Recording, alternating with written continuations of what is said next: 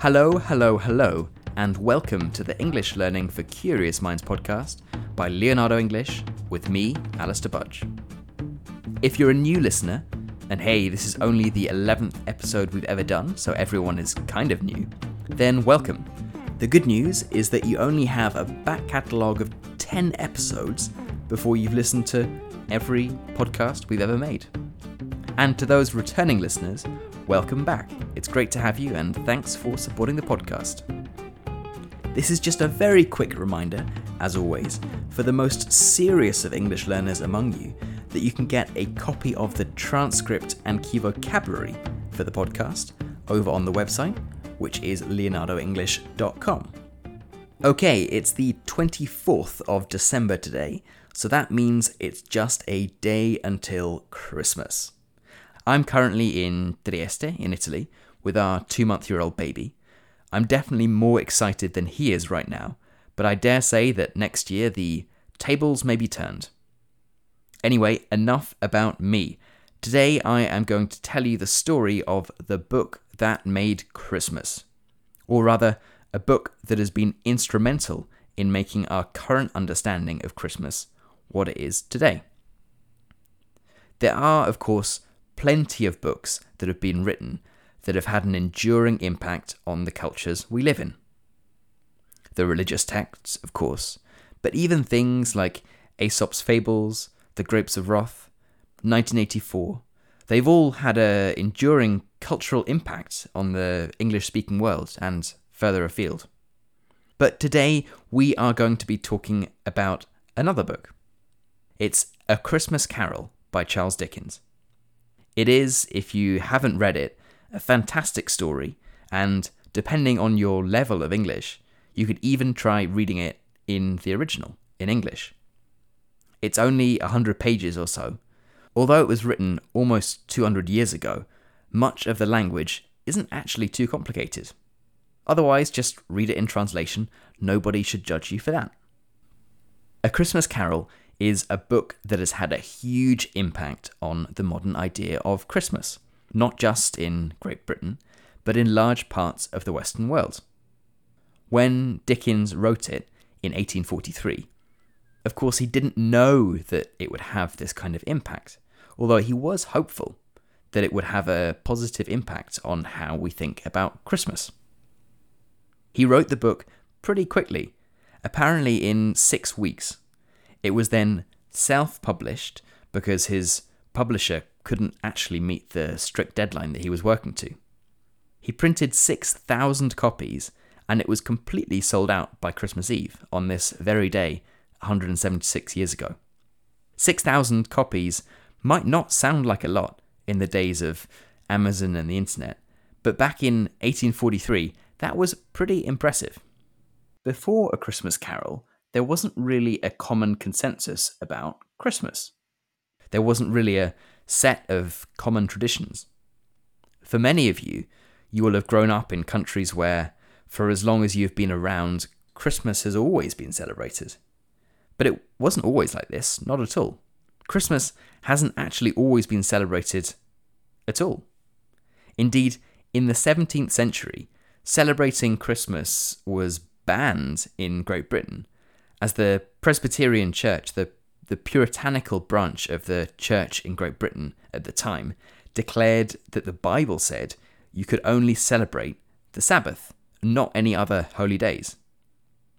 And when the Europeans headed off to America, and remember it was the most puritanical of the lot, the most puritanical of the Europeans who went first, they took with them this Puritan or Presbyterian belief that only the Sabbath, only Sunday, should be celebrated. And it wasn't until the 18th century that they accepted that Christmas could be celebrated as a day. There was this feeling that celebration or festivity was inherently sinful and associated with degenerate Catholic habits. And even now, some Presbyterians, some real Puritans, especially in the north of Scotland, are reluctant to celebrate Christmas wholeheartedly. In any case, by the 18th century or so, there were so many different interpretations of Christmas and how it should be celebrated that there was no underlying consensus about what Christmas meant or how it should be celebrated. So when A Christmas Carol was published 176 years ago, it painted such a vivid, such a ideal picture of Christmas that it was immediately seized upon by the general population and became the basis for a lot of the traditions that we now take part in today, and that you may even be taking part in now, literally.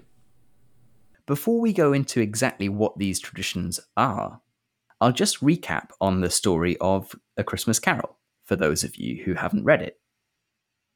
The central character of the book is a mean-spirited, selfish old man, Ebenezer Scrooge, who just hates Christmas. He is described as a squeezing, wrenching, grasping, scraping, clutching, covetous old sinner. Don't worry if you don't understand all of those words. It could be summarized by saying that he is nasty and selfish. One cold Christmas Eve, Scrooge is nasty and mean to his employees. Two men knock on his door, asking for charity for the poor, and he refuses them. He is then rude to his nephew Fred, who invites him to spend Christmas together. And then when Scrooge gets home, he is visited by the ghost of his old business partner, Jacob Marley. The ghost of his old business partner, as a punishment for his greedy and self-serving life, has been condemned to wander the earth, weighed down with heavy chains. Marley said he is trying to save Scrooge from the same terrible fate that has befallen him. He tells Scrooge that he will be visited by 3 different ghosts over the course of the next 3 nights. They are the ghost of Christmas past, the ghost of Christmas present, and the ghost of Christmas future. And sure enough, over the next 3 nights, these ghosts do visit Scrooge.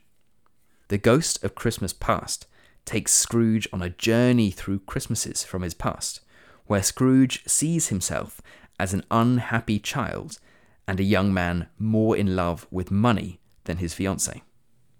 The ghost of Christmas present takes Scrooge to see his employee, Bob Cratchit, at home with his family. At Bob Cratchit's house, Scrooge sees Bob Cratchit's son, a small little boy called Tiny Tim, who's very ill, almost paralysed, but still happy, positive, and full of Christmas spirit. The ghost then takes Scrooge to see his nephew Fred's Christmas celebrations, which he had been invited to, but rejected with the infamous phrase, "Bah, humbug." Finally, the ghost of Christmas future shows Scrooge visions of his own death. Scrooge is terrified and begs the ghost to alter his fate, promising that he will change his ways, saying he will honour Christmas and be full of Christmas spirit. And sure enough, he does keep his promise. When he wakes up on Christmas Day, he is full of excitement and buys the biggest turkey in the shop for the Cratchit family before spending the day with his nephew, full of renewed joys of Christmas. So, in the end, it's a happy story, with Scrooge realising the error of his ways. But how did this one story have such a large cultural impact and help define what we understand as Christmas today? As I said, there are elements of the story that immediately resonated with people at the time, and have now just been adopted into people's understanding of what Christmas is. Firstly, the association of Christmas with the ideas of charity, compassion, and kindness. Dickens, the author, was deeply troubled by the working conditions for the poor in Victorian Britain, which were utterly horrific. The story highlighted that Christmas had lost its former purpose, that of charity and kindness towards those less fortunate than us. The publication of A Christmas Carol was a sort of rallying call for the rich to take better care of the poor, to have more compassion towards those less fortunate than them. I'm by no means saying that today the world is equal and we've fixed all of this, of Of course, far from it. But the fact that most people associate Christmas with some sort of charity and compassion is largely thanks to Dickens and A Christmas Carol.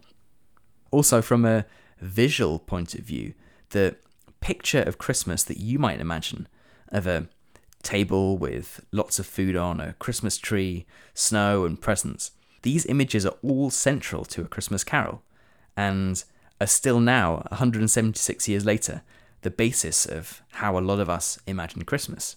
I guess if I asked you to close your eyes and imagine what a Christmas scene might look like, it might look something like that. Thirdly, from a linguistic point of view, A Christmas Carol has left a lasting impact on the English language. The phrase Merry Christmas had been in use since the 16th century, but it was stamped in people's minds after appearing in A Christmas Carol. Merry Christmas is now the traditional way to greet people on Christmas, although of course Happy Christmas works as well. A Scrooge, remember that's the main character from the book. So a Scrooge is someone who is mean, who doesn't want to celebrate, and normally someone who is overly tight with money too. And a Tiny Tim, the poor crippled child in the book, has become another way to refer to vulnerable, innocent people, normally children, or normally a child. Even though it was such a smash hit of a book, Dickens didn't really make any money from it. He published it himself, as I said, to a very high standard, so it was very expensive to produce, and then he sold it very cheaply to make it accessible to the poor. But it was such a hit, and Charles Dickens became inexorably linked to Christmas in people's imaginations. So much so that it's reported that in 1870, when Dickens died, a young girl in London said, "Mr. Dickens dead? Then will Father Christmas die too?" Okay, I hope you forgive my impression of a young girl in London in 1870, but that is what was supposedly said. Luckily, Father Christmas didn't die with Dickens, and I dare say that he may be visiting some of you, or I guess probably more likely your children, tonight. We've just got time to talk about one last Christmas tradition, and this actually isn't directly related to A Christmas Carol, but did happen at exactly the same time. You might not know that the Christmas card, which perhaps you've been sending and have received this year, was only invented in 1843, the same year that A Christmas Carol was published. Previously, people used to write long letters to each other at Christmas, and one frantically busy civil servant, Henry Cole, who didn't have time to write a mountain of letters, had 1,000 cards printed, and those he didn't need, he made them available for sale. Immediately, this trend caught on, as people liked the simplicity of it and the fact that they were prettier than a letter. Now, imagine many people now might not even send Christmas cards because they say they don't have enough time, and they were invented as a time-saving measure. Well, I hope that you have an absolutely fantastic Christmas, or a very Merry Christmas, I should say. And if you want some holiday reading and you feel in need of some Christmas cheer, then you could definitely give A Christmas Carol a shot. I saw it's actually available on Amazon Kindle for 50p, and it's just 100 pages long. As always, I hope you've enjoyed the show. If you're feeling the Christmas spirit and wanting to do a good deed to the English Learning for Curious Minds podcast, then why not leave a review of the show? Each review helps more people find out about it and will leave me with some Christmas cheer. You've been listening to the English Learning for Curious Minds podcast by Leonardo English. I'm Alistair Budge, and I'll catch you in the next episode. And once again, Merry Christmas.